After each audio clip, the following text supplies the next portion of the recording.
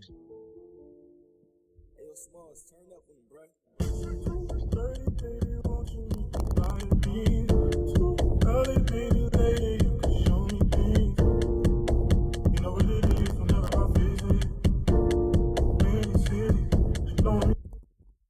Hey, welcome to New Jump City, everybody. It's your boy Christian Espinal, and right beside me, in spirit, is my boy Joshua Cole. What's good, everybody? Yeah. We're here communicating through the Skypes. I hope you guys are all being healthy and safe out there, and taking the necessary precautions. This coronavirus is the fucking worst, dude. But you know what else is the worst? The fact that I got to give you a dirt for saying that we on Skype when we actually on Discord. Oh no! Hey, that's number one. Yeah, I just got my first derp. You guys, in your pocket. It's all right. It's pretty rare it happens to me. The night is young. Yeah, we got a lot to cover this week. We have mostly manga this week, which is nice. We have like 5 X books too. It's not great, but we're going to do the thing. Yeah. You can find me on Twitter and Instagram at the Chris Espinal. Josh, where can they find you? At JDCOLE_37. Yeah. On Instagram. Our producer Edgelord Brian couldn't be here today, but he sends his regards, and I'm gonna plug him real quick. You can follow him at b.esp on Twitter and Instagram. Go ahead and give him a follow. You can also follow the show itself at newjumpcitypod@gmail.com. If you have any questions, suggestions, anything for us to talk about or cover on the show that you guys want us to talk about, you could email us at newjumpcitypod@gmail.com. That would be the best place to find us. And we have a YouTube channel where this episode will be going up. I finally figured out video, so hopefully it will appease you guys. It'll be a fun little addition to the show. We usually do a stream on this for this show on twitch.tv/newjumpcity. We have a bunch of technical difficulties. My internet's not great, so we're foregoing the stream this time. But next week we'll give it another shot. Go to twitch.tv/newjumpcity if you're interested in watching the stream next week. But for now, we're going to dive right into our manga. And without further ado, I'm going to randomize us.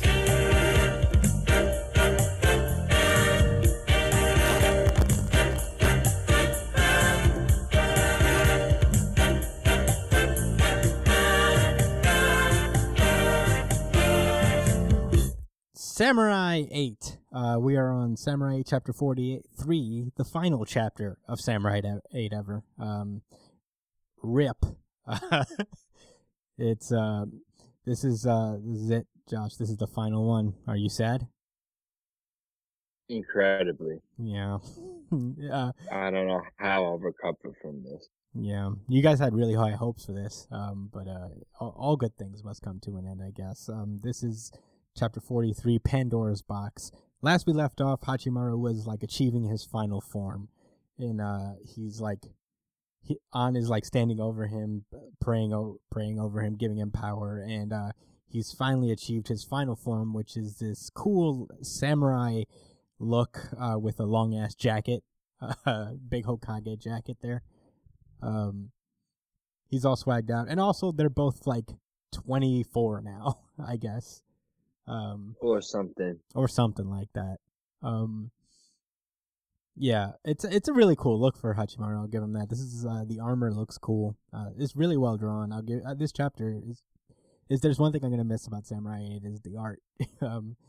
But the chapter continues with, as soon as Ata sees this, he gets bitter. He's like, I will not hear your slander, pup, little boy. He's just upset. And don't speak on big boy shit. Yeah. He really was upset. I don't understand why, but I guess he figured he knew what time it was that he was gonna lose, so he talk this shit now. Yeah, Hachimaru doesn't give a fuck. He's like, man, I'll say whatever I want. You're the man who killed my father. It's really cool sequence. They're about to scrap up. And we get a little interlude scene with inside like Hachimaru and An's minds, where Hachimaru basically announces that he's going to sacrifice his own life in order to save the universe. And that's after him and An share this like tender moment where she's like, "I'm gonna miss you," you know. Hachimaru finally achieves unlimited stance everywhere, including apparently zero stress. Yes. He's not stressed in the slightest. It's important. It is important. And as well as all of these other things. Yeah, and they finally achieve the shooting star sword attack that they built up in the last couple chapters. And Atta gets blown the fuck up. And I don't know, it's confusing. Wow, it looks like Saturn. He just whoa. Yeah.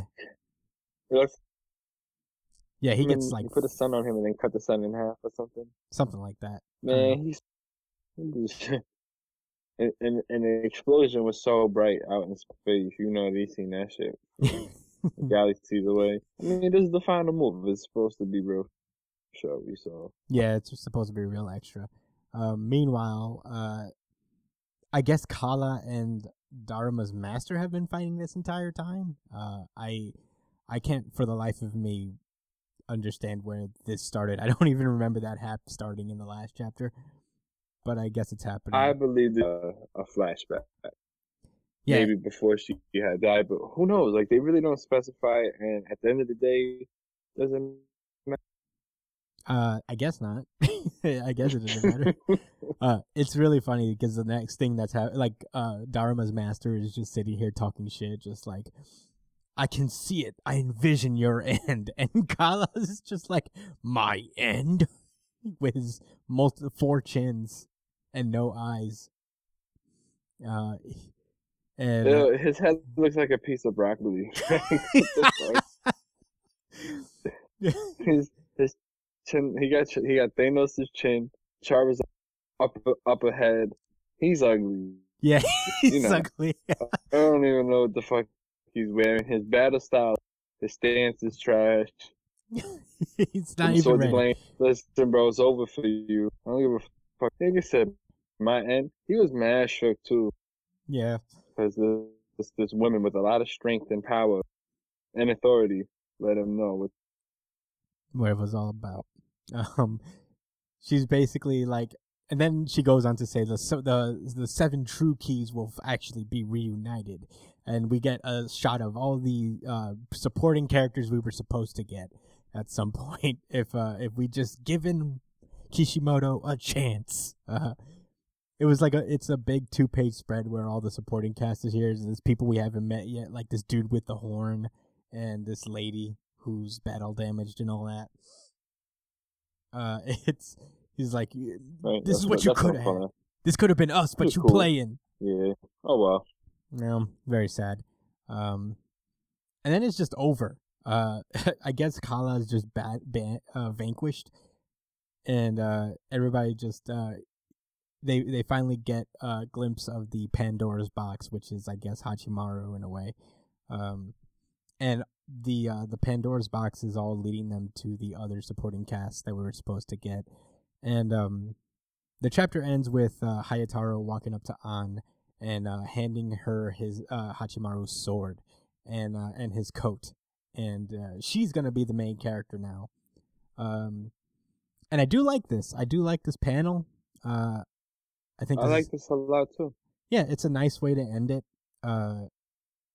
It was weird because I was always thinking, is like, what if An were to develop some kind of weird samurai powers? That would be pretty sick. Yeah, right. And I guess he had that in mind at some point. And that's the thing. Like I mean, this is the end, right? So, you know, on the next page, they just say we're about to head on a new adventure, and they blast off into space with the sea turtle and fucking rabbit machine spaceships. Cool stuff. All right. But, okay, so, look, I feel like they just started with her being the main character and being a samurai and going through these experiences, this would have been such a better series. And I don't know. Maybe to some people it sounds whack to say, "Oh, why would it be better just because of a simple gender swap?" And you know, the simple matter is, like, you know, the time it's relevant to the time. It'd be nice to see a young woman, go, like romance and actual like hard work, trying to like figure out her abilities and who she really is, and go through failures and successes. It's, we see it a lot in like, I guess, TV shows or movies, but it would have been nice to see it fleshed out in a shonen match. I don't know, man. Could you think of any series that to mind when they That had has like a a main female? Um, Madaka Box I don't know, it was really outlandish and silly, so I don't think it was traditional in that sense. Yeah, I don't know. I feel like there is one that has like a Promise Neverland. Emma, she's the protagonist. Yeah, but they fumbled the pack, so too bad for that. And she was part of a trio anyway, and it wasn't. Oh, I don't know. There wasn't any romance involved, so yeah, I don't know. And it wasn't truly traditional, Anyway, yeah, this could have been. I don't know. But it is what it is. He showed us what could have been, and it's like too fucking bad because you sucked in the beginning. Why wouldn't you do this to start with? It would have been dope for them to both be samurais growing up together. Yeah, like much. Zoro and his late friend. Kuina. I always forget her name. Kuina. Oh yeah, I knew you would know it. Yeah. You would know it. I'll say this: no matter how this series ends, and despite the fact that it got canceled, and before I say anything, I want to just point out that I think Kishimoto, no matter what, is like a Hall of Fame mangaka. The guy like was part of a class that just like revolutionized shonen as we know it. Like nothing can take that away from him. That being said, though, I hope that if he does make another manga, which I'm sure he will, that he doesn't go back to battle manga. It's not because he's particularly bad at it, because he's obviously not.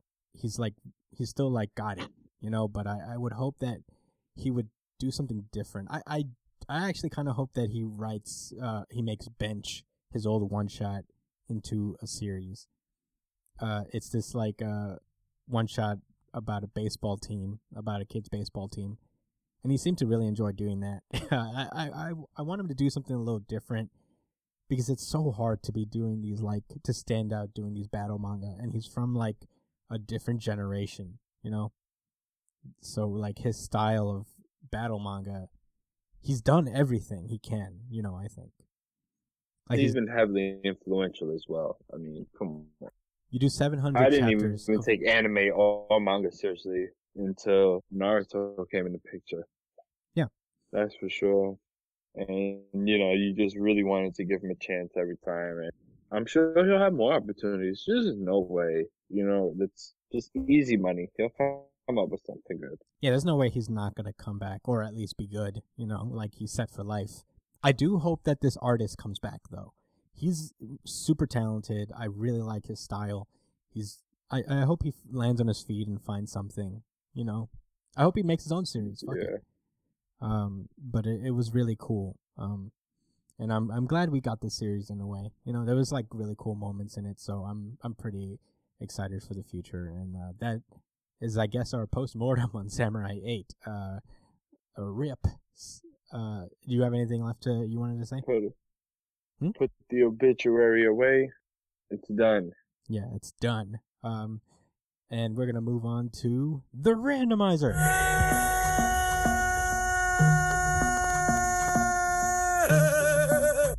Amazing Spider-Man number 42. Last we left off, Boomerang and Spider-Man are out here trying to find the pieces of the life immortality tablet thing. And they nearly figured it out. They nearly got all these pieces to this puzzle until they are in the sewers of New York fighting an army of vermin that were created by what's his name, Craven Jr. and his dude, his scientist man, and this scientist man. Cool. No, I'm shit. It's better than I would have said. I would have just been like, that fucking guy. So yeah. At least you remembered. and they seem, and as if handling vermin wasn't like shitty enough, they run into this guy. This is Gog, apparently. God? Gog, G-O-G. Oh, okay. God. Oh, he was a sweet little boy once. And he like snacks and playing hunt and baths and sweaters and stuff. Yeah. But what happened? Yeah, I had no idea who this guy is, but apparently this entire issue gives us a backstory on Gog. Apparently Gog is like a recurring character in Spider-Man's series. He's this weird... Is he? Apparently, Spider-Man explains here that like whenever there's like a bad guy and he needs like a strong like henchman dude, Gog is usually it. And I'm like, alright, I've never seen him before in my life, but this like run has been bringing back people from like 20 years ago, so I wouldn't be like surprised, you know. But yeah, basically we get a little backstory on Gog, and apparently he's this alien pet creature thing who used to belong to this weird prince guy, and he was all fun and happy and all that stuff, and you know, he's just playing frisbee out here and shit. And then there was like this war that broke out on this alien planet, and he was taken away. Just a happy little boy, all sad and shit now. And they were separated. He was separated from his owner, and he ends up on Earth, where he was captured by Kraven. And the rest is history. He just became his henchman, came across Spider-Man a bunch, and it's just a sad story all around. All he wanted to do was get back to his planet. At some point, Spider-Man takes him to Reed Richards, and they promise to send him home and all that stuff. But yeah, it's just really depressing because it doesn't work out. He finally gets back to his home planet, and as it turns out, he finds them in the middle of like a battlefield, and including this kid that he used to be owned by. And they're very happy to see each other, and they like start fighting alongside each other. And then it gets sad because that's when this kid just gets blown the fuck up, and it gets it's just over for him. He's done. He's dead. He's canceled. The boy. Yeah. Boy. What boy? Not blue alien boy. My blue alien God damn it. He's an important character now. Yeah. And, is that what I don't know. Is that what they're going for? Is that how I'm supposed to feel in my heart? Yeah, we're supposed to feel real bad for Gog. It's very unfortunate. And basically, the last surviving member of this kid's army gives him the life tablet to protect forever and ever. And that's why he is currently fighting against Spider-Man and Boomerang, and that's where the issue ends. We finally have an understanding of where Gog came from. I mean, I guess I thought it was like all right. I don't know. I didn't thought hate it was all right too. Yeah, it was. It was I just. can't wait to see some more action with Gog in it. Yeah, with our new favorite character, Gog. Our new favorite. Well, he's definitely not your favorite. He actually has, like an ability and looks different. It's not a human being that can just walk. Yeah, he's no Hawkeye. Things an Olympian can. Yeah, but I would acknowledge that you do appreciate him as a character. Oh, I love him. He's my second favorite character, next to the almighty Black Widow. But of course. Yeah, that was Amazing Spider-Man. Pretty regular, it wasn't like crazy, but it wasn't bad either. It was a nice little issue, getting to know Gog. But without further ado, without further ado, randomize.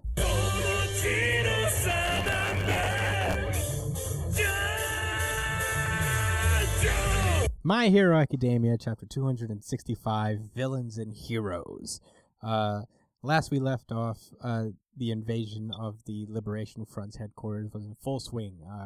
Twice activated his Sadman's parade, and everybody was ready to scrap.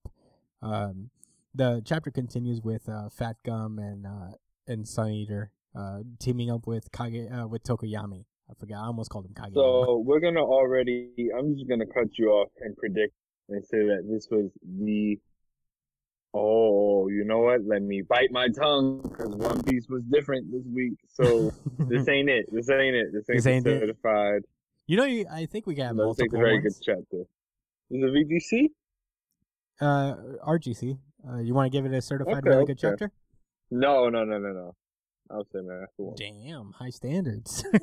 I just figured you were so open because they use Fat Gum, so I like Facum has one of my favorite moments in the series. And Sun Eater. I know Brian likes Sun Eater. Yo, Brian loves Sun Eater. Brian loves You his want to edge. talk about Razor Edge right there? Yeah. Anyway, we get a little preview into Sun Eater's new form. He has this weird centaur thing going on. That's pretty cool. yeah, I like it. Which is like, did he eat a horse in order to get this? Yeah, amongst other things, and he had like pineapple bombs. Yeah. What the fuck? Pineapple bombs.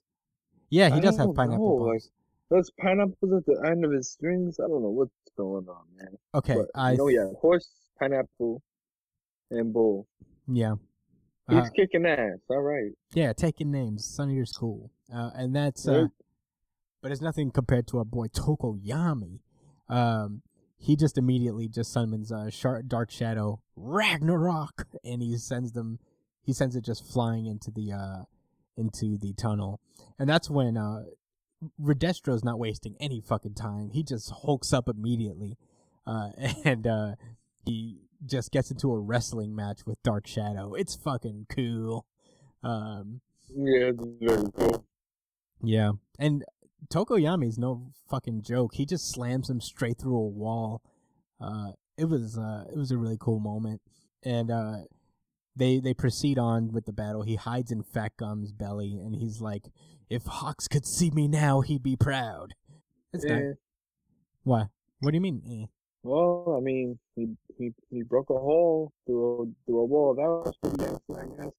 It was pretty cool. He pushed Redestro through a wall in his full Hulk form. Does he know that that's what happened?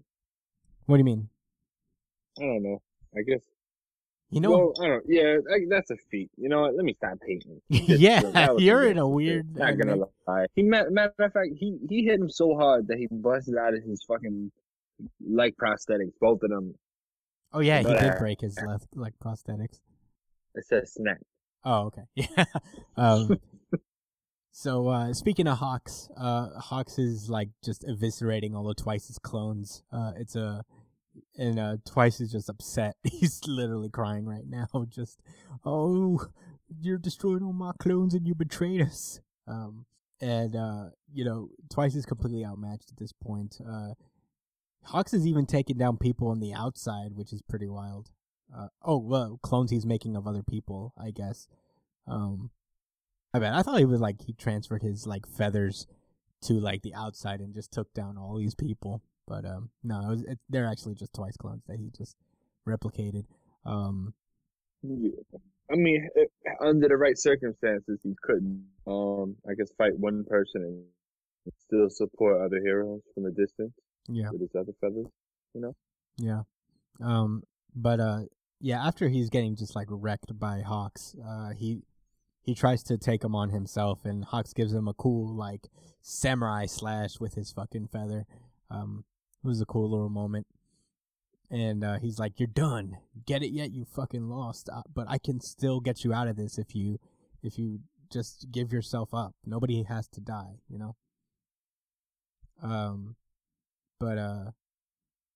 Twice doesn't give up. He's like, "I still gotta protect their happiness. This is your fault. Heroes just treat us like shit and cast us out." And right as Hawks is gonna finish him off, that's when a huge fucking fire explosion bursts in from the other room and knocks Hawks on his ass. And it's Dobby just like stomps him out, and I guess he burns him alive underneath his foot. Yeah, Hawks is about to get a very Endeavor-esque scar on his face. Yeah, at best. Yeah, it's real bad. At worst, I don't know. Yeah, so Dobby came in to appreciate him as while he's still here. Put it like that. Yeah, I guess I don't know if Hawks. It's pretty like like we could make the guess that Hawks was probably gonna die here, but I don't think this is where he dies. Like I don't think they're just gonna like snuff him out. Like Oh one no, shot. I don't think so. I don't think Davi's gonna finish him just like that. Yeah. I think he gotta put in a little bit more. Yeah, we're probably gonna finally learn Dobby's real identity as Endeavor's son here. I feel like they're gonna fight, and we're gonna get like Dobby's backstory. But I thought this was a great chapter. I really enjoyed. Yeah, it this was quite a bit. really good actually. I don't know. The exchange between Dobby and Hawks is a little, I don't know, melodramatic. Yeah. Maybe I'm just being a little too. No. I think you're actually kind of right about too that. sharp on it.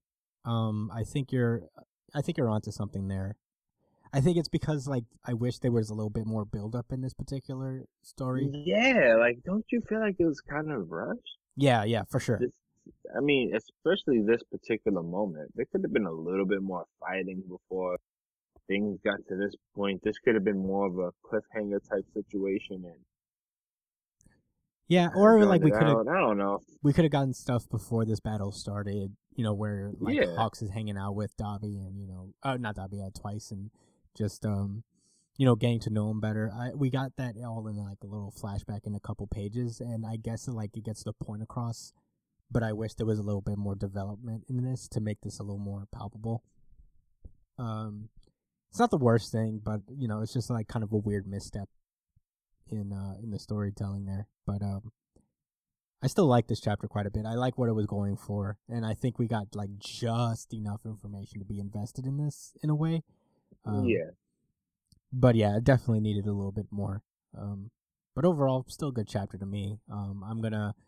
Do you want to say anything else about it?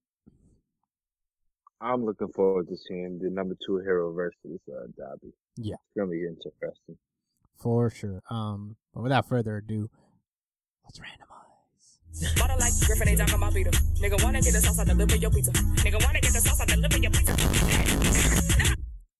Action Comics number 1021.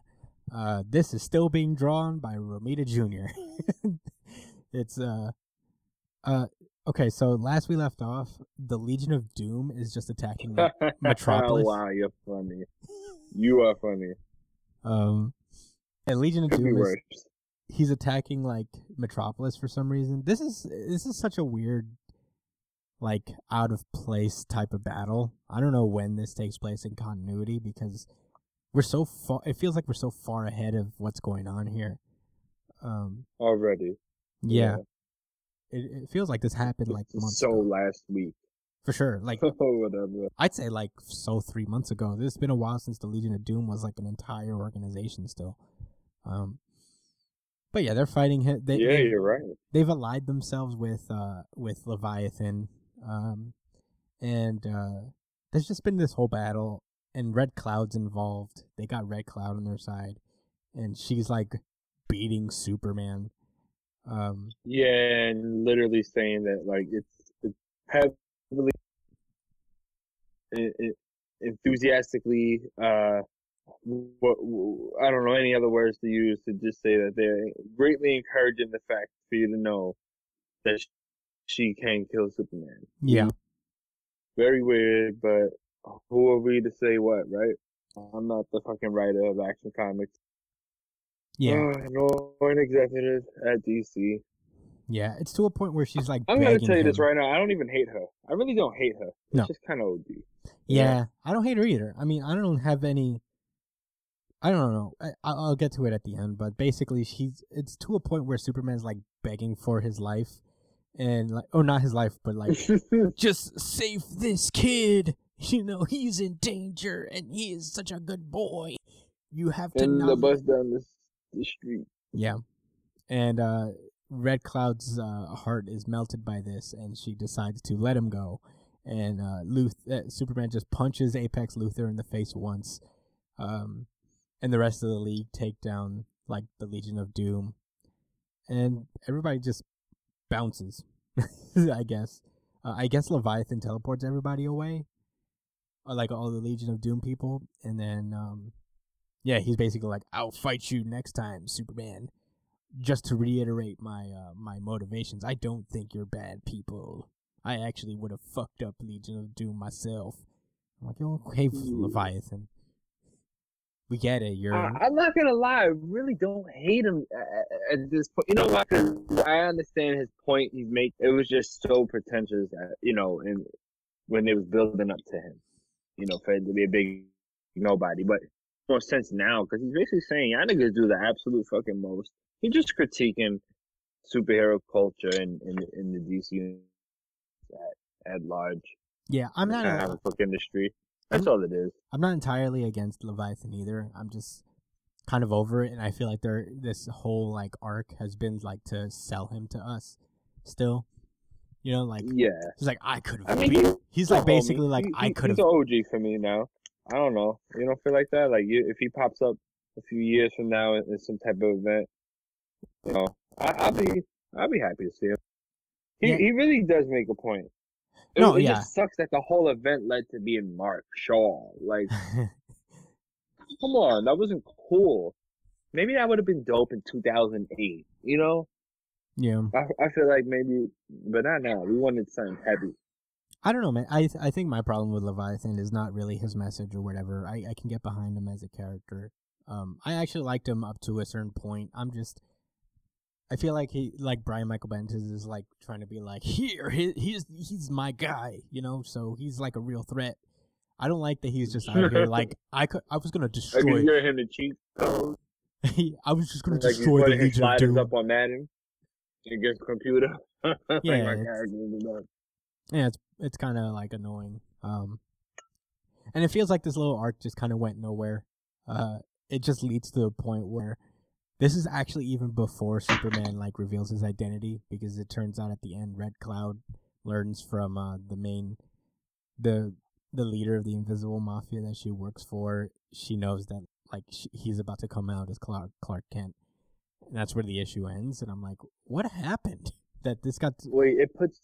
Well, I don't know what happened, but I appreciated it because it put things in place.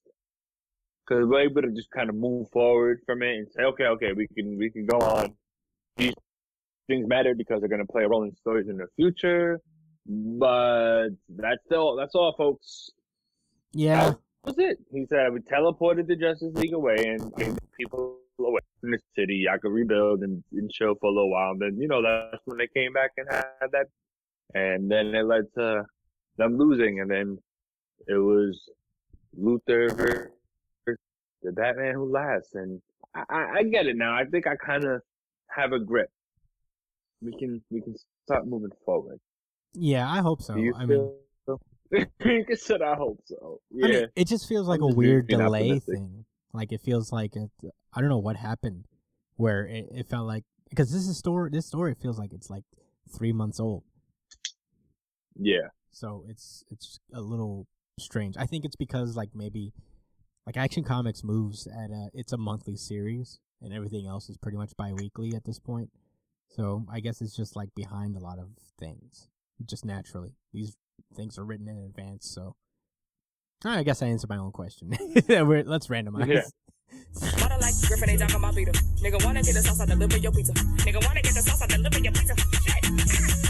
Chainsaw Man, chapter 63, A Trip to Hell. Last we left. Man. Last we left off, Denji was just annihilated by this Tolka dude in a weird crucifix. As per usual, he's always getting smoked, yo. Yeah. That shit does not get old either. Yeah. So basically, after he just smoked Denji, his boss comes up to her and is like, "You did it. You accomplished your mission." And then he's basically like, I'm going to make you a sophisticated doll, essentially. And then she touches him, and I guess he becomes like a doll? Is he part of Santa Claus's thing? I was a little confused as to how this works. Yeah, this was a very... because I don't know who's pulling the strings. It seems like she's pulling all of the strings. Yeah. This was all a setup, just... it doesn't make sense. Why would you turn this guy into a doll? Maybe it was all part of the sacrifice, which I guess we'll get into in a moment. I'm sure there's going to be a little bit more clarity. But Okay. yeah, so this guy, she turned her partner into a doll. And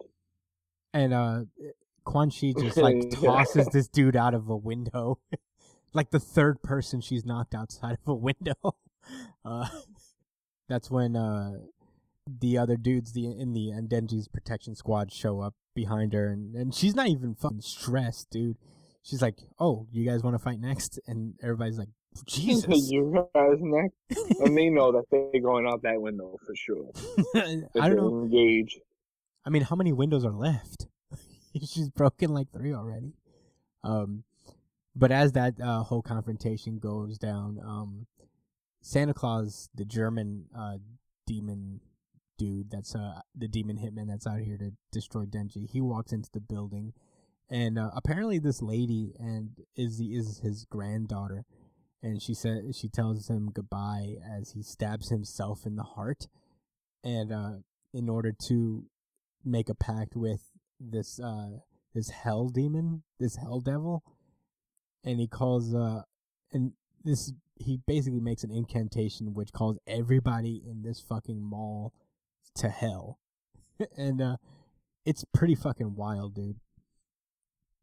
So she says, "I offer and my beloved children." So she uses her grandfather, or maybe she's just calling grandfather. I don't know. Maybe that is her grandfather, but she talks through him like she's controlling him, and he sacrifices himself and those children that he asked for earlier.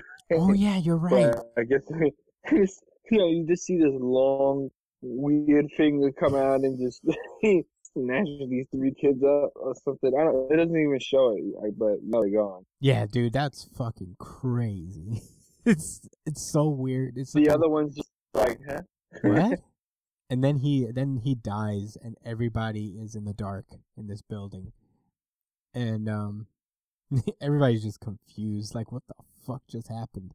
And then this massive hand comes down, and beam is knocked out, and just grabs the entire building, and I guess brings it to hell.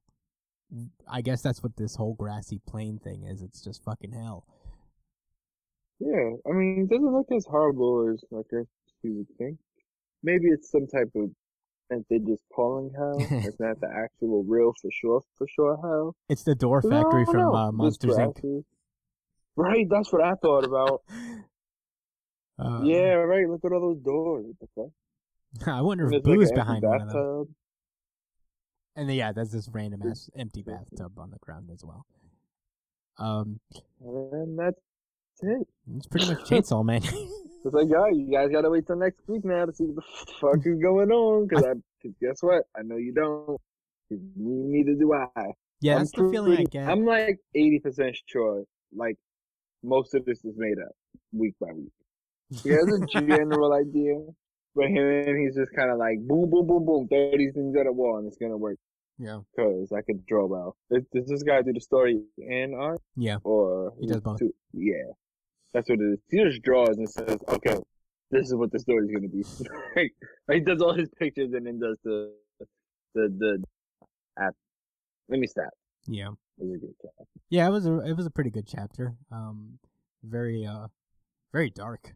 But that's usual. I can't wait to explain this one, man, because whoa.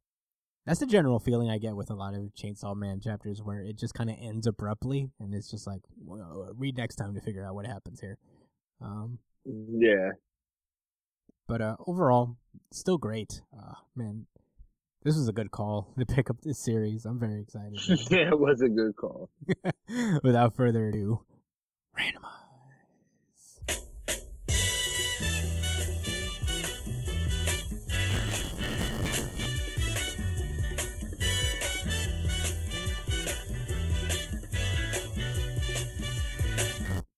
Legion of Superheroes.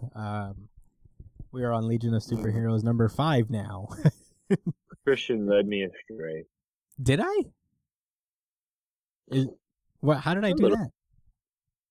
Well, I guess we'll get to it, right? Yeah, okay, so we pick up where we last left off, and a lot of things are happening with Aquaman's trident and all that. I oftentimes forget what happened in the last issue of this. But, How many different people talked? 1, 2, 3, 4, 5, 6, 7, 9, 10. that's Yeah, 10. Wow. 10 different people spoke in this one panel. Yeah, it's a lot. Okay, so basically the Legion of Superheroes are in trouble, and Brainiac essentially talks them out of it. You know, everybody's just kind of like, well, okay, I guess we're not gonna arrest you guys, and then they fuck off for a minute. And that's when everybody's like, bring Superboy back to the tutorial thing so he can learn, so he can get more exposition in this goddamn series already. And we also get this twist that this alien guy, his mom is the president of the universe, essentially. So, shock of all shocks. So we get some more stuff about the Legion of Superheroes. Essentially, they save the president of the universe's life, and she basically puts it into the United Planets heads that they should allow them to start a new superhero team. Apparently, superhero teams went extinct along with Earth. So after this moment, they realized the necessity for them, and the president of the universe, basically pitches this idea to to Saturn Girl, Lightning Lad. I forget this kid's name. But one of them kids, and it's them just agreeing that they're gonna do it, but they're gonna do it their way. So because they think that the Madam President lady has an agenda, and they don't trust her, so they eventually go to Kolu to recruit Brainiac 5, and he basically explains that, like, I think that this Legion of Superheroes thing is a great idea, but at the same time, there's a big-ass problem in the multiverse, and the only way to fix this is to bring the founder of the United Planets here, and I guess train him and prepare him for the upcoming struggle ahead, which is this crazy cataclysmic event that's supposed to happen down the line somewhere. And the chapter ends where Superboy, who has been getting all this information, finally steps out and is like, you didn't tell me that I was the fucking avatar of the future, essentially. Yeah. Yeah. And his conversation with Saturn Girl is interrupted by Brainiac going like, get out of Earth! We're in trouble! And yeah, that's pretty much the long and short of it. Apparently, they make a lot of references here to like the Watchmen and Doomsday Clock. They do, right? Mm-hmm. I thought I was just bugging because he didn't make that reference. Why can't I remember? They made a reference to literally a Watchmen character, or does he say? They say the Watchmen. They say something. Yeah. Right? Yeah, they say like the poor Watchmen people. Yeah. Oh. Yeah, this is all reference. So they all died from nuclear explosion. Yeah. Basically, I guess this is to tie in the Legion of Superheroes into the overall thing. Brian Michael Bendis, who writes this series, has said that this is his biggest project yet. So, I guess this is what he means. I think this is going to lead into this 5G thing that DC has been trying to do for a while now. So, because like in that 5G, yeah, it's like a soft reboot of the DC universe where everything's supposed to time skip several years ahead, and by this point, one of the major changes is that John Kent is going to take over as Superman at some point. Whoa. Yeah. So. Yeah, they have hinted a lot of stuff in the past 2 years. Yeah. There's just like a lot happening, especially around Rebirth. Yeah, just DC has been like strangely disorganized over the last couple months. It's been, but I feel like now they're getting their shit straight, and they're aiming for this 5G thing to be a reality. I don't know how I feel about it. We'll just have to wait and see, because there's nothing we can do about it. But yeah, this is essentially to build up the fact that everything that or at least like one of the major changes of DC is pretty much going to start with this series. So I guess we can't get rid of it. I guess we have to keep up with it and make sure we understand what's going on, because it seems to be a very important book overall. But I didn't hate it. I think this is like the best issue of Legion of Superheroes so far. But that wasn't saying much because I wasn't all that much invested anyway at this point. It was the dialogue was interesting with Brainiac. I agree with that. Yeah, it's basically a letter to us, like, this is why this book is important. You'll want to keep reading this. If you got it, Bendis. We'll keep giving you our money. Yeah.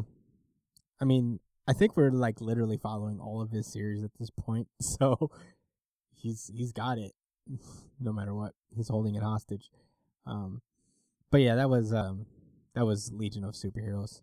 It was all right. Let's randomize. Boruto, chapter 44, Amato. Yeah, last we left off, Naruto was rescued by Boruto and his squad, and we pick it up where he's waking up in the hospital. So he's like fully back in the story. They're not even gonna make him like comatose at all. He's just like, I'm back. Nothing. He's ready to go too. Yeah. So it's a lot of like reaction to that. And Shikamaru basically informs them about what happened. These you were kidnapped, and your kid and his squad went to save you. Which is, and Naruto like laughs at that because like it's just like old times when we used to do shit like that. And then we cut to the hideout of the villains. Kara, right? That's their name.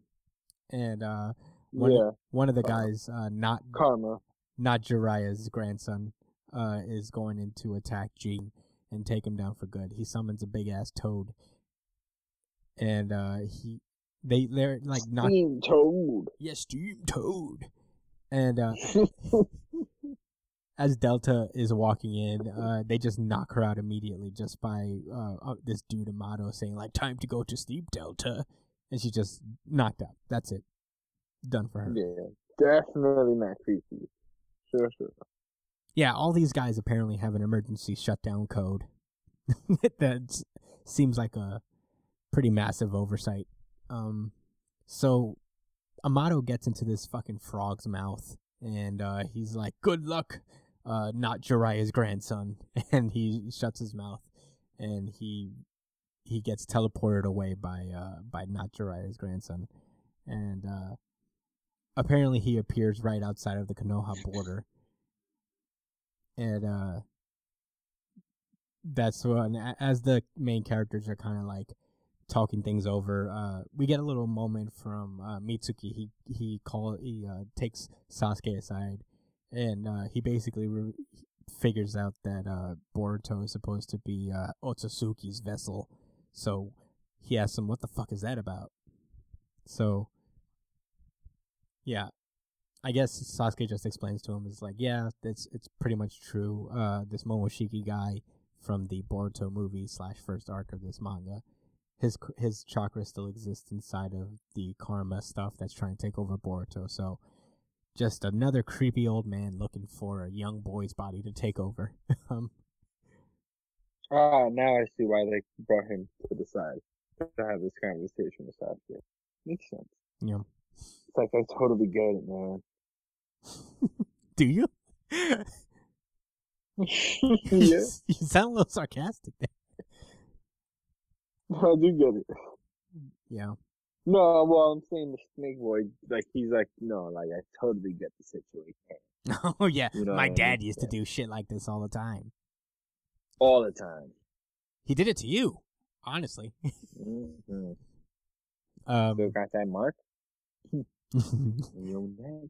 We then cut to the new Ino Shikacho training in the woods. You know, being the combination of both their parents.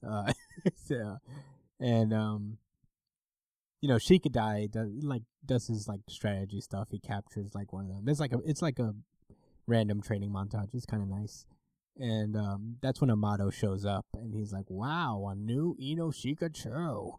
It's my lucky day." Like Super. And then he basically with no lighter for a cigarette. You know he's sick. yeah, he's just How you in a land of fire and don't got a match or nothing like that, boy? Come on. in a land of fire without a match. Without a match, jeez. So yeah, Shikadai immediately goes stranger danger, and he sends a shadow to like just freeze Amato in his tracks. But Amato is apparent. Yeah, they're too sketchy. Oh, he's right. That was very smart. You know, and apparently Amato has like a fucking pitchfork in his like sleeve, and he flicks it, and it makes a massive noise that caused Shikadai to get rid of his shadow possession jutsu, and he immediately takes him hostage.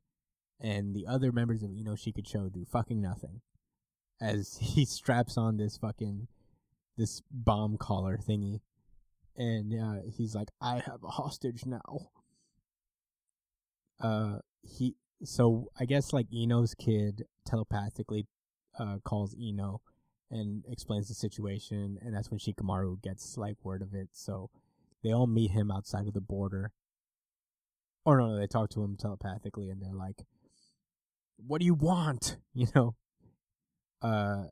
And basically the chapter ends where Amato is like, "I want to surrender myself to the Leaf Village in exchange for information." So I guess he's just gonna spill the beans, real snitch moves. And that's the end of the chapter. He said, "I only did this dramatic shit to show you that I'm very serious. Yeah. I'm not lying." Yeah, I'm sure Like, I could have. "Alright, man." I could have just told Shikadai that I'd like to surrender, bring his dad here. Yeah, and then threatened to blow up if he said no, but you know. Yeah.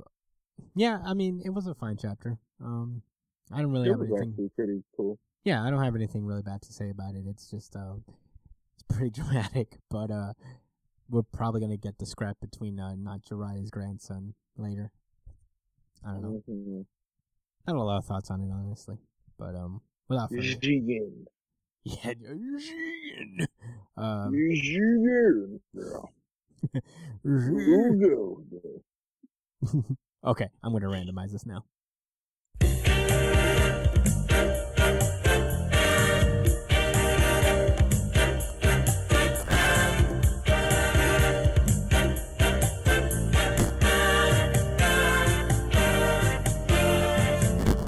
Batman Superman. This is Batman Superman number 8. Last we left off here, there was a lot of stuff going on. Zod has resurrected the city. Whole lot of banter, I'll tell you that. In this one? Yeah, I guess so. No, but previously. Oh, yeah, previously. Yeah, essentially Zod resurrects the people of Kandor using the Lazarus Pit. And, yeah, basically Batman's fucked. He's like... It's so funny, like, he pulls out a Batarang, he's like, "Oh, I guess I'm gonna use this somehow." Somehow. He pulled out the Batarang because it made him feel the safest. Yeah, Even though he knew it had no "You keep me safe, Batarang." He looks like a bat and it's cool.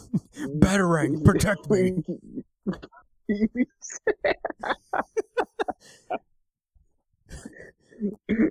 Just for him to run through his arm. I thought he lost his arm. I was like, damn, man. Yeah, dude, it's literally like a weird samurai slash where they cut straight through his fucking bicep. And he's like, "Damn." See, all he says is, "Damn."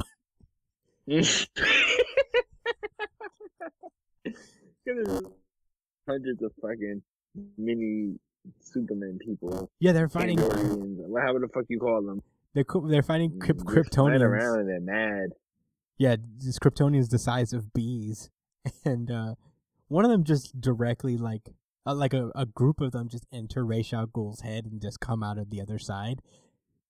These people should be suffering hemorrhages by now. It's not good. Yeah, but they're like super people, so they can hold that. Yeah, and Superman just keeps asking Zod, like, Zod, what the fuck? And Zod's like, I was right, though. You should have tried harder. At least I tried to keep them alive. Like, dog, you wild out. Yeah. He didn't know they was going to go crazy or nothing like that, but he didn't care what the price. He was like, as long as I don't die, and Kryptonians don't die, nigga, it's whatever. And you know what? He was right. Yeah, I mean, like, he's like, bro, you should have Wikipedia'd the Lazarus Pit, dude. You should have known better. Yeah, didn't that sound way too good to be true? Come on, bro. So basically, Ra's al Ghul remembers that he has a red sun grenade, and he tosses it up to the Kandorians. You remember? He's like, oh yeah, I have the weakness of the Kryptonians, like one of the weaknesses of Kryptonians right in my fucking cellar. And he basically like causes the Kandorians to just like start falling, and Zod captures all of them in the city of Kandor. They just like all happen to land directly inside of the jar. Basically, it's like, look, Kal-El, we fucking did it. and Superman continues to just like chew him out. It's like, you shouldn't have done this, Zod. This is fucked up, dude. And Zod's like, I did the right thing. But that's when Ra's just does the most fucking heartless thing in the world, and he just stabs the city of Kandor entirely, like with his sword. Yeah, with a kryptonite sword at that. Because he has that. I didn't know. Yeah, that was established that last issue, that he had like a synthetic kryptonite sword. Oh. Okay. Yeah, and he just like samurai slices directly through the the Kandor city, and Zod is pissed. He doesn't take kindly to that. And he's like, what did you do? And Ra's, in the face of a Kryptonian, very calmly is like, death is mine to deny. No one else's. No one else's. Yo, like, you got some type of fucking nerve, and he literally ran him through the whole temple, through several walls behind you. Yeah, he literally was like, Zod wastes no time, just slammed him directly through a wall. It was super funny.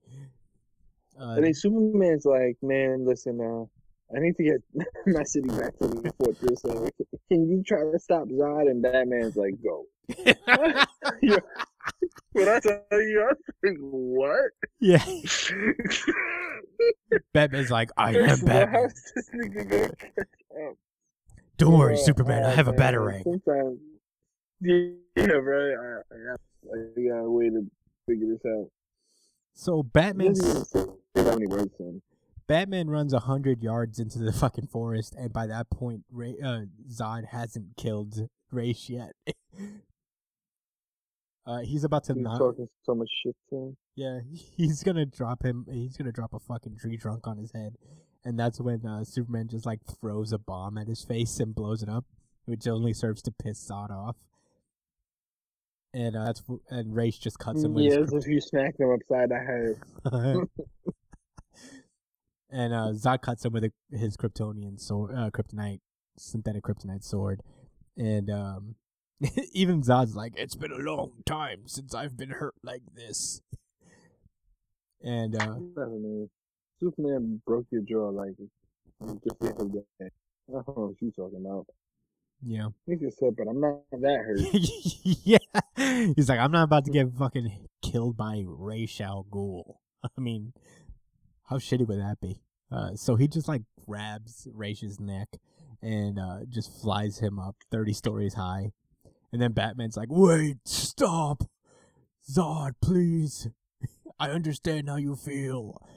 I know how lost people could drive people crazy. I dress up as a bat every day of my life. I could have just been a rich man, but instead I just dress up like a bat and fight clowns in my city. So Zod, I guess, he identifies with this, and he's like, you know what, Superman, that's a good Batman, that's a good point. I'm out of here. And then he just flies away and telling Batman Not before just casually tossing Ra's al Ghul away into the forest. yeah, like, you lucky. Bitch ass. You ain't gonna be able to walk for weeks. Yeah. So Ra's just flies away. Everybody goes their separate ways. And Superman manages to save the Kandorians in the Bottle City as best he can. But apparently, like, Zod has some of them still, and he took some of them with him to the planet that he's, like, based at. And he's like, "Here, son, I'll give you people in a bottle." And that's where the issue ends. A solid issue. Yeah, so major takeaways. Zod is descending from Kandorians. The Kandorians are alive again. Was embarrassed. Batman beat Superman once or twice in Zod. Yeah. Anything else? No, I think we covered it all. The Kandorians Batman are alive can run again. very, very, very. He caught up with a Kryptonian that flew miles away. Yeah. Yeah, all that. Ra's escaped with his life, despite the fact that he pissed off a Kryptonian. Major takeaways. Yeah. But that was Batman Superman. It was alright. I had a good time. Nothing much to say though. Randomize. I'm giving you 5 seconds to get your big boot ass on the floor. The Promised Neverland, chapter 172, free. This is color pages. This is very nice. First of all, this is a really good illustration. Like it a lot. We last left off where Emma was like telling Peter Ratchery to chill, just like don't fucking move. You lost already. And apparently Ratchery just has like a knife in his sleeve because he's a fucking comic book villain, and they all have that. They all have it. Yeah. So he's trying to play like innocent. It's like, please don't shoot me, I've lost. And as he gets closer, he's like, I'm gonna shank this bitch. And his face right now, I forgot about this page. He's like, come die with Daddy. Like, what the fuck? Look at this nigga's face. Sure. He's such a piece of shit. So he's basically like about to stab her in the fucking jaw, and she's like, I'm not gonna kill you. We came here to talk. And Ratchet's like, what? She's a fucking idiot. An idiot. She's an idiot. Ratchet is so petty. I fucking love him. He's like, I'm totally one against this child. So I guess we get this little flashback where Emma is like floating the idea past her people. Like, she just told him, is like, I'm not going to kill Ratchery if I see him. And everybody's like, he killed so many of us. Fuck that guy. And she's like, but I am a pacifist. And everybody's just like, okay, I guess so. So yeah, she basically speechifies him. Coronavirus makes an appearance in this chapter. Do you see that? Yes, it does. I didn't even see on the bottom that. They literally mentioned coronavirus. Fuck. Wow. What is happening How bad here? things are in the world. Yeah, just because they make a really beautiful point that I'll be honest, I just really don't care to explain right now. I feel like maybe towards the end of the series, I'll get more into about what her philosophy is. Because the gist of it is, well, people are decent. We should work together instead of fight each other. Blah, blah, blah. You get the point. She's been spitting that literally the whole fucking series. Yeah, pretty much. I respect it. But yeah. I don't know. Peter Ratchery, I don't know if he's feeling it too much. She kind of does tell him, like, listen, like, bro, the whole reason you even in the situation is because of that, too. Like, you don't have to keep continuing that lifestyle. You can make things better. So, I don't know. Maybe it seems like he's listening to her, but I don't know. He is a good actor. And he did also say, come to daddy with that. So I don't know. I don't think anyone that says that is ever going to come back. and be a decent person. Yeah, I think he's gonna try a fast one, and then I don't know. Maybe the demon kills him itself. I don't know. I feel like Demon Grant Morrison is just gonna make an appearance somehow. I have a feeling Just that like what, tear him in half or something, yeah, something that'd be cool. and then play with his remains. I mean, I wouldn't mind. I can't shake the feeling that he's gonna be involved in the resolution of this somehow. I don't know. I could be wrong. He's though. like, let's end 1,000 years of suffering right now, Peter Rat, and instead of stabbing me. Hopefully, instead of just plunging a knife into my heart. I don't think that's gonna work out. I feel like he's just gonna try another fast one. Maybe Norman kills him. I don't know. I mean, that's my guess essentially. But yeah, it was Promised Neverland. It was alright. I guess well, this is just like a wait and see type of chapter. We'll have to see how this goes. You want to say anything about it? nope. All right, we're moving on. Randomize.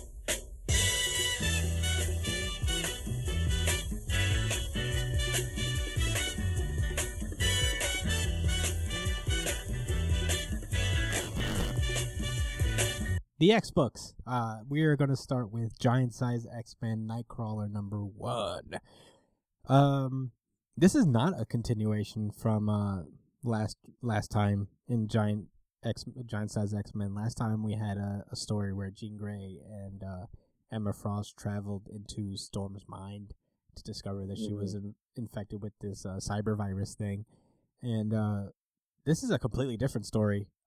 It starts off, I guess the main point of the story is to reconcile what happened to the Westchester School for the Gifted as Nightcrawler, Magic, this eyeball dude, and Cypher all appear at a Krakoan gate inside of the manor, and they come across this nest of alien like bounty hunters, little like pill bugs shaped alien people. Yeah, real creepy crawlies. Gave me the heebie-jeebies. Is that right? Sure. Yeah, they're gross. And basically, Nightcrawler and this eyeball dude and Magic all start to fight them. Meanwhile, Cypher is trying to communicate with them and figure out what the hell their deal is. And essentially, it all boils down to that there was a mutant who tried to enter the Krakoan portal through the Westchester Manor, but they couldn't get through for some reason. I think it was, or something like that, or she got upended by these alien bounty hunter people. And this lady's name is Lady Mastermind. She is, I guess, a character in this universe. And she's been lost for a while, so they finally found her. And yeah, they basically work out a deal with these alien bounty hunters that says that they can keep the manor as long as they're allowed to keep the Krakoan gate there and allow mutants to pass through it. So yeah, that was that was Giant Size X-Men in a nutshell. These are just like weird one-off stories, I guess. But they kind of establish like a lot of like little important plot points that I'm sure to come back later. But I did like the art. It was like it has this really classic art style. I enjoyed, and I like that it's centered kind of on Nightcrawler, even though it kind of didn't. It was mostly Cypher's story, but I'll let it slide. Do you want to say anything about it, Josh, before we move on? Nah. All right, then we're just going to move on to our next issue, which is Hellions number 1. This is essentially Mutant Suicide Squad. This is a brand new number 1, written by Zeb Wells. It's basically about it starts with Havok, Cyclops' brother, on a mission with a couple of the X-Men, busting this black market ring that the Hellfire cult. Apparently, there's like a new Hellfire club going on, and they're trying to steal. Yeah, and they're different from the other guys. They was very specific about that. Yeah. But Havok loses his shit on them after they try to like this sneak attack thing that takes him down, and he ends up like heavily injuring this disfigured dude, and disfiguring another, and we get a bunch of like little flashback esque type things to introduce us to these other members of this team. It's essentially this kid named Empath who has the ability to control emotions. This weird robot guy, I'm not sure what his powers are. He has, but he seems to be obsessed with this egg robot thing named Nanny.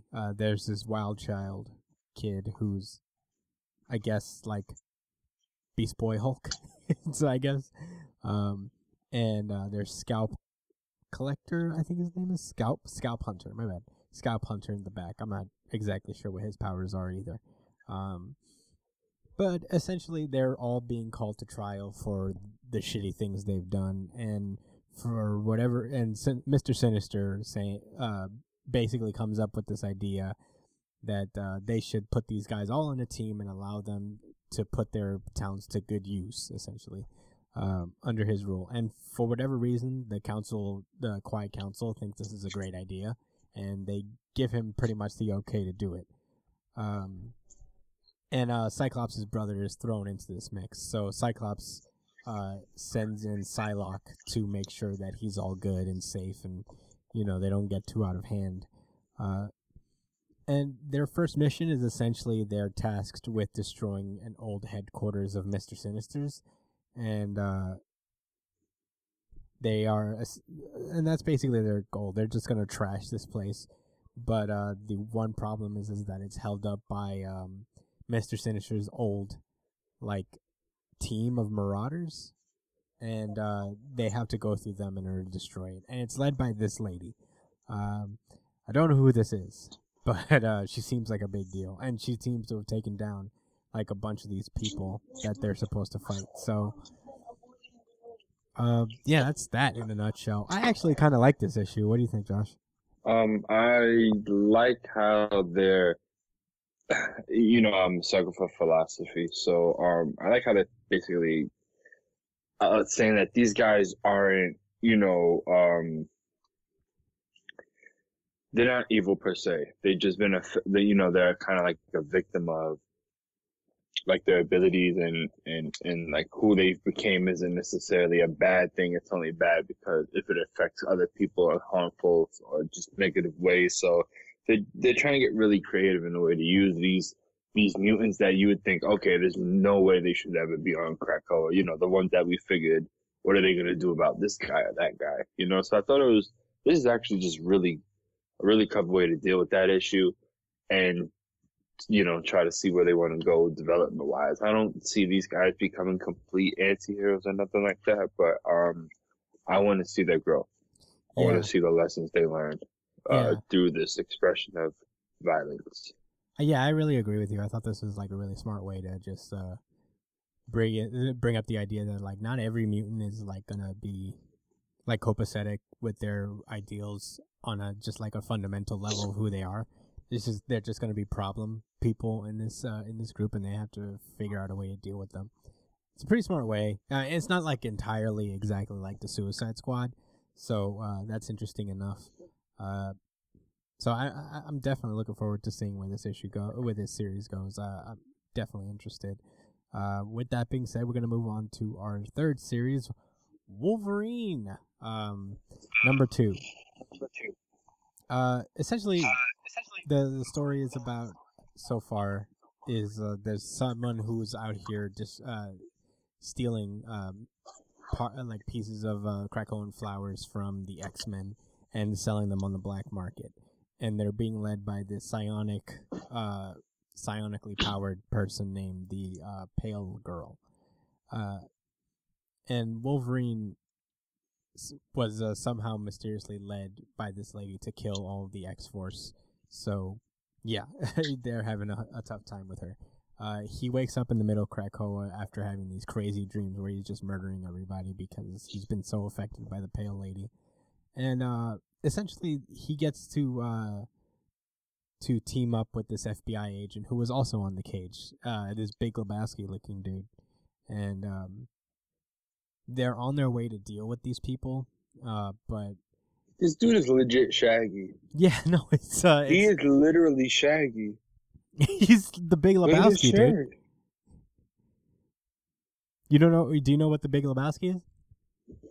Was that supposed to be Shaggy when he grows up or something? No, there's a movie From- called The from Big Lebowski. Scooby-Doo? No. No, I've never seen that movie. Yeah, he looks exactly like the dude from Big Lebowski. I'm saying, like, this guy solves mysteries and he looks so, like, unkept. I mean, he does solve That's probably mysteries. Shaggy growing up. I'm not saying you're wrong. And look at his shirt, the same lime green color. And the design of the mystery van a little bit. I'm telling you, bro. Nah, dude, I'm gonna show you the Big Lebowski after this, and you're gonna see that it's actually the Big Lebowski. But it's all inconsequential anyway, because Wolverine ends up just stabbing the Big Lebowski, Detective Big Lebowski, in the chest, and takes over the boat, and he is now under the influence of the Pale Girl. Yet again, his weakness really is psychic attacks, isn't it? Like, Yeah. that's Mysterio got him. This pale lady got him. Probably a few others. You know it. On the bright side, look how happy he looks sailing this little boat. He's so fucking excited. Yeah, murdering people. Yeah, he's like, I am Hell Wolverine. yeah. It was a solid issue of Wolverine. I'm glad that it's not like 90 fucking pages like the first issue. It was nice to focus on one story. But overall, I'm enjoying it. Moving on to X-Men number 9. This is a continuation of the Brood arc that's been happening. The New Mutants captured this egg from Kree space, and they brought it back to Earth, and it turns out to be this king egg that was developed by Kree scientists in order to introduce the patriarchy into the Brood, for lack of a better term, because they all like hail to these queens. It's like a hive mind society where they all like bow to these queens and all that stuff. They genetically altered like a patriarchal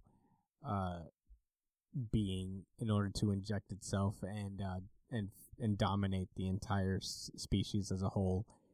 So whoever controls that king brood controls the entire brood, hive. And at some point, that turns out to be like trillions of fucking broods. So whoever has that has a substantial amount of power. And this issue is To say basically the least. yeah. So this issue is basically like a big fight to keep this king egg away from the powers that be that would use it for bad purposes, like the Kree. The Shi'ar people get involved. They have this cool moment where Gladiator just knocks an accuser out of the into goddamn space. It was pretty cool. I did like this moment. And they crash land on this planet where the X-Men and the Shi'ar and also Cyclops' people all have to just fight for their lives against these brood. But eventually they all just fucking stop. And everybody's like, what the fuck is going on? Did we stop it? Did it work? And then it turns out Brew ate the king egg, which makes him the new alpha of the entire Brood army, which is essentially 10,000 worlds, 6 trillion drones, 1,000 queens, and now 1 king. So the X-Men... Look at all those huge queen ones. They're like, yes, Zaddy. We're at your back. Like, they was real upset about it happening, but now they're just like, whatevs. Now they're into it. You're our master. Yeah. They're like, all right, I'm totally down. Yeah. So Let's do this. well, this is a surprising move for Brew. I'm glad that like he's in the... Yeah, it's kind of wild. yeah. So I guess it's like a Oh, big... the Supremer. I hate these guys so much. the Shi'ar? Majester. Supremer. I think it's this Majester. Well, there's something called the Eyes of the Supremor. Oh, I don't Maybe know. this has to do with the Kree. Oh, yeah, the Kree guy. I think he's the Supremer. Okay.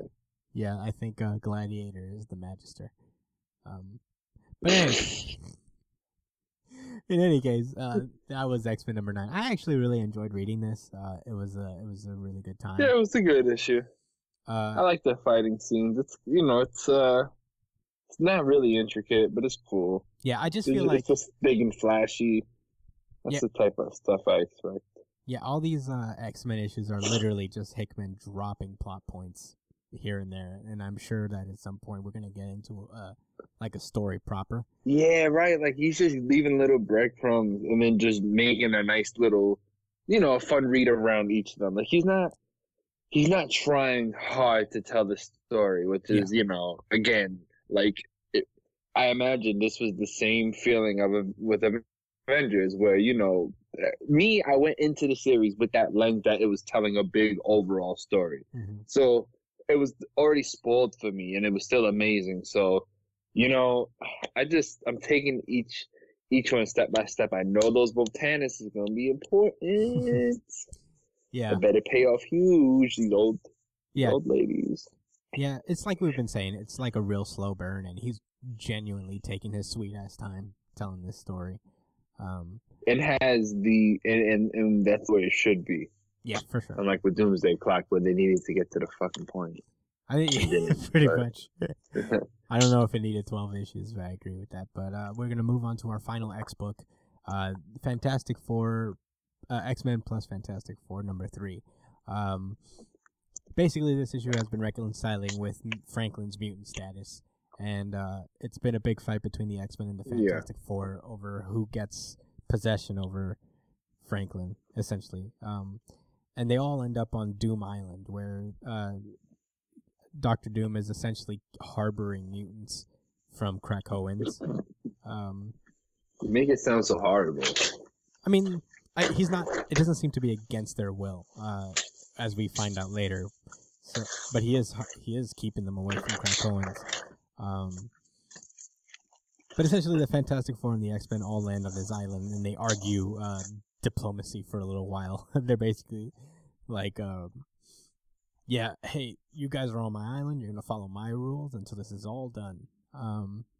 And the rest I love Franklin, and I can do more for you, boy, than your father can. Yeah, it's a big like, who's your daddy now contest that happens after that, where Dr. Doom is literally making Franklin's dreams come true, and Reed is just like, I don't like it. I don't like it. So there's even a part where he says how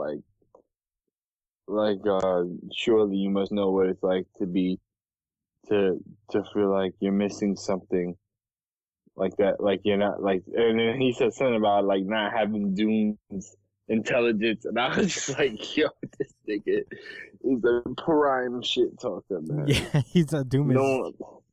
Nobody touches do Doom. it better than Doom. Yeah, so I'm gonna find the panel right now, man. Like, I gotta get that down. Yeah, this whole time Doom is literally just shit talking him, and meanwhile the X-Men are like, you know what, fuck this shit, we're gonna go get our mutants anyway, and they use Invisible Woman's help to try and get deeper into the island where the mutants are being held, and they come across these kids.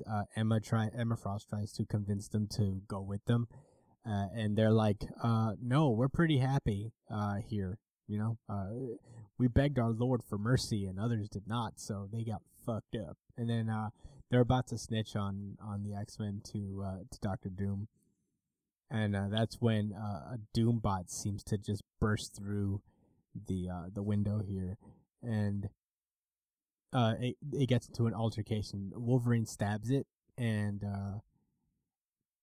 Dr. Doom seems to get a hold of that information somehow, and he's like, it seems the mutants have disobeyed my direct order and have decided to attack a human being. What a bunch of assholes. Unconscionable. Yeah, right? Like, what the fuck? Unjustifiable. This is obviously... like, he was so happy. He's like, I knew it. Yeah. I knew they couldn't resist. I was waiting for that one. And this basically gives him an excuse to summon his Doom Sentinels, and that's where this issue ends up. Damn, Doom is shiesty as shit, dude. But there's like a really cool there's like an interesting scene between Charles and Doom that I kind of glossed over, where Professor Xavier is like, "Why didn't you take our drugs?" And Dr. Doom is like, "Because I'm not a little bitch. You know, you guys are out here just like pretending you're better than us and offering us your drugs, and all these people are falling in line, but I don't need that shit, you know? I'm not afraid." Well, you don't, but the people do. Yeah. They sure do. Let them all suffer because of your arrogance. I mean, nobody suffers if he says no. It just kind of like it's his people that like they don't get like his drugs and all that stuff. But yeah, it's just a matter of pride for Doom. I thought it was kind of like an interesting dynamic, and it's very in line with his character to not just bend over to the mutants of Krakoa. Yeah. But overall, Just solid. off the strength of no, like I'm not joining anything. Fuck you. Yeah, I'm not no bitch. I have everything. Yeah. You see this crown? I'm a king. I was a god once. You remember that? Yeah. Remember when I killed Thanos or something? I Remember his fucking spine through his chest? Yeah. With the spine on his body through his own chest and watched him disintegrate in front of me. That was me. Big boss daddy Doom. Big boss daddy Doom and this fucking bitch. Yeah. And shut the fuck up, Emma Frost. Stop trying to get in my head. Yeah, but that was the Xbox. All pretty enjoyable for the most part. I had a good time. Without further ado, randomize. I'm giving you 5 seconds to get your big boot ass on the floor. One Piece. This is One Piece chapter 975. Kinemon's clever trick. And also RGC. Oh, yeah, I'll give it the RGC right now. This is certified really good chapter. Certified RGC. Certified RGC. Certified RGC. Yeah. Yeah, I mean, it's One Piece, so what else do I expect? World Trigger's not out yet, so, you know, what else would it be? Yeah. So last we left off, the Straw Hats, the Heart Pirates, and the Kid Pirates all showed up to back up the samurai, and Luffy is donning this fresh-ass coat. Yeah, there's a whole pirate coat, and it's really dope. Yeah, he has it on his shoulders like the rest of them, like... Yeah. He's here. I don't know how it hangs there through all the combat, but it does. It's funny, like every character who wears their jacket like this, all of them, they're just attached at the shoulder. Yu-Gi-Oh was the most like epic because some of them had it and they were like damn near like capes. Yu-Gi-Oh looked crazy. I don't understand how the fuck his jacket. Anyway. Yeah, Luffy's not the only one with the wardrobe change though, because look at Usopp and Frankie just donning the fucking cannonball stuff, and they're like have their old samurai garb. I actually like this design for Frankie. He's really taking it doesn't count though. These are just like, you know, samurai specific stuff. They're not like brand new designs. I'm kind of annoyed with One Piece that they do that, but at the same time, I guess it's cool.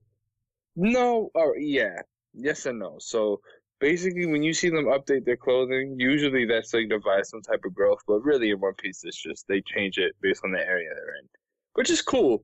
But you see, with Luffy, I feel like him having this jacket, this is a character update. You know what I'm saying? That this is him now. He's going to be rocking the coat. I mean, he should. Why wouldn't he, right? Yeah. Why would you introduce this and take it away from us, right? I mean, not every character has like an upgrade. Like Sanji, all his upgrade is just a new pair of gloves, I guess. Chopper's got a samurai suit on though. Yeah. Didn't this Jaguar guy die already? No, that's a different guy. Pedro's dead, but this is I think this is one of Darkstorm's people. Yeah, I forget his name. I don't know why. The Musketeer guy, I remember now. Yeah. So Kinemon starts to apologize to Luffy because like all the samurai are not there because the plan was leaked and they have Kanjuro as a traitor, and apparently I forgot that they didn't know this, but nobody amongst the pirates knew that Big Mom and Kaido are together, are like alliance right now. Oh, well, But there's no real time to really think about it because everybody's like all the enemy is getting ready to fire their cannons, and that's when Luffy, Law, and Eustace all fucking pop onto a ship real quick, and it's just it's the classic like And wreck fucking havoc. it's the classic Sabaody fucking team up where and now they all use their ultimate moves. Luffy just rips out Gear Fourth immediately, and they basically annihilate one ship pretty easily. Like how Law just is rude. It's like, I don't need no special move. This shit is OP. I can't be stopped. I am a Because you were god. talking about Scarlet Witch, eat a dick. Mm-hmm. So She yeah. could say no more mutants, and he would say room. Room. Right? I Pretty guess. sure that's how it works. Anyway, I guess Dendro. they're pretty unclear about his abilities. So yeah. Yeah. Dendro cuts one of the ships in half and reveals himself as Dendro to the rest of the Ayakaza 9, and he also reveals that they were able to rescue the samurai that were leaked, the plans that were leaked, and they moved them to the wharf as opposed to Tokage Pier where they were supposed to meet up, and not only do they have like their original like set of samurai, they also have another 1,200 samurai on their team, and the chapter ends with a big ass army shot. They have all their allies. The fucking old Don is here too. It's fucking cool. Yeah. Oh man. Everyone remembers what happened from the past, and now we do too. We fresh off of a fucking flashback. Yeah. Oh man. And Bro, he was possessed by the angry demon. Like, I will never forget that. I think it said my face changed because I was so mad. I let him. Like, what? I didn't know if that was like legit, or if that was some type of just Japanese saying, you know? Yeah. Or Wano saying. So they have You know what I'm 5,400 people total to fight Kaido with, and Kinemon's like, I guess I'll take the credit for this plan, even though it wasn't mine at all. I made a mistake. Nigga said, so this whole entire time. So it's funny because he's saying like the only reason is because you were smart enough to confuse it with the other thing, and he was like, oh shit, so because I made a mistake we were all saved. That was his face. He didn't go say a fucking word. I like how it goes bang, like the fucking instrument hit, you know what I'm talking about. The gong. Yeah, the gong. Yeah, this was a very good. This was a really good chapter. I really enjoyed this. I'm so happy that like Oda wasted no time after this flashback. You know, he was like, Yeah, all right, so let's get right to it, right to the punchy. yeah, we're done with this Punchy fucking stuff. exposition. Let's get into it. Love it. I mean, not much else to say. It's fucking One Piece. What else do you expect? Without further ado, randomize. I was born. To board.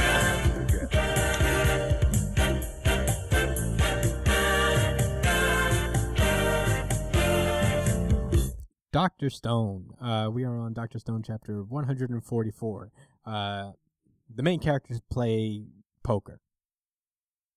And that's it. Yes.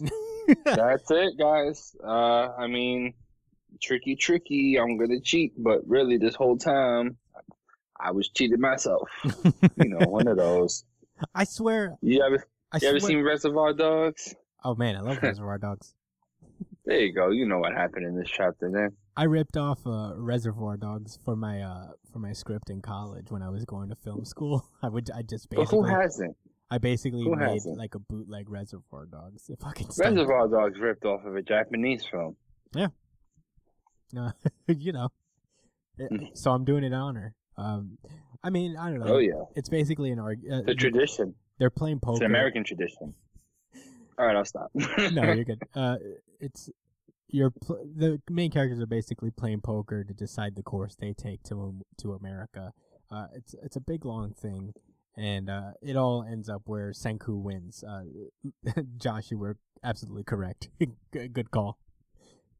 I mean, come on, bro. He's the fucking scientist.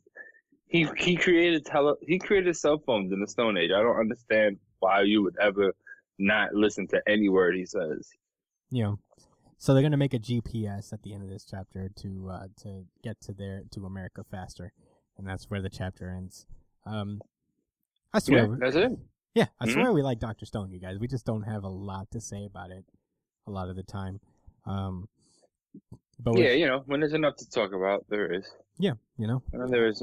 Yeah. with that It being was said, a funny chapter. it was a good chapter. It just is what it is. There's not a lot to say. Yeah, your man's had a whole bug in his sleeve to sense the sugar, but it was like a feint. Like I was like, okay, that niggas went berserk. Yeah. All right. Randomize. Black Clover. This is Black Clover chapter 2. Oh man, I almost forgot about that one. This is 244, Cinderella Gray. Oh my god. First of all, I'm gonna give this one of these. Certified What? RGC. Certified RGC. Certified What? For- Are you serious? For one reason. Okay, so this chapter starts off with Asta. Heavy infighting? Is that why? Yes. Yes. it was the best. It was the best thing I read all week. You're right. Dude. This part right here. So last week, Asta, he cuts this king guy's face a little bit, and he gets so little bit. upset. He goes like, you know what? Fuck this shit. I'm gonna fuck you up myself. And then he starts Boy, it's like when boxing you're him playing out. somebody in the game. It's like when you're playing like somebody in Smash Brothers or something, and you playing around with somebody you know you're clearly better than. Then they take a stock from you real quick, and you're just like, nah, fuck out of here. Like I'm about to violate. Dude, he full-blown Little Max Asta. Like, he goes Dempsey Oh my Road, god. Ippo. Mm-hmm. Oh my god, it was... This is, oh, you want to cancel Magic Boy? Hold these hands then. Dude, I don't know why he needed gravity magic to box, but whatever. dude, his Okay. hands, his form is flawless. Flawless. He's keeping his guard real tight. Damn. And Wow. he just pounds, Blah, blah, blah, blah, blah. Hold on. he just Yeah. bangs Asta out real quick. And meanwhile, Gray is on the ground crying that she can't help, she can't help, Gauche, who's dying on the floor right now. And essentially, we get into Gray's backstory, which was kind of unexpected. Apparently, Gray is Cinderella, and that's why they call this chapter Cinderella Gray. She's basically a kid who has like evil stepsisters and a stepmother, and they're mean to her. And she runs away from home, where she gets saved by Gauche and his weird fucking obsession with his sister. By the way, this is not charming. I get this is supposed to be played for laughs, but it's so weird. It's so It's bizarre. definitely a Japanese thing, man. Yeah. Yeah, I guess it's a cultural thing. it's Yes, this is it's a Japanese pop culture reference. It's not for us. it's definitely not.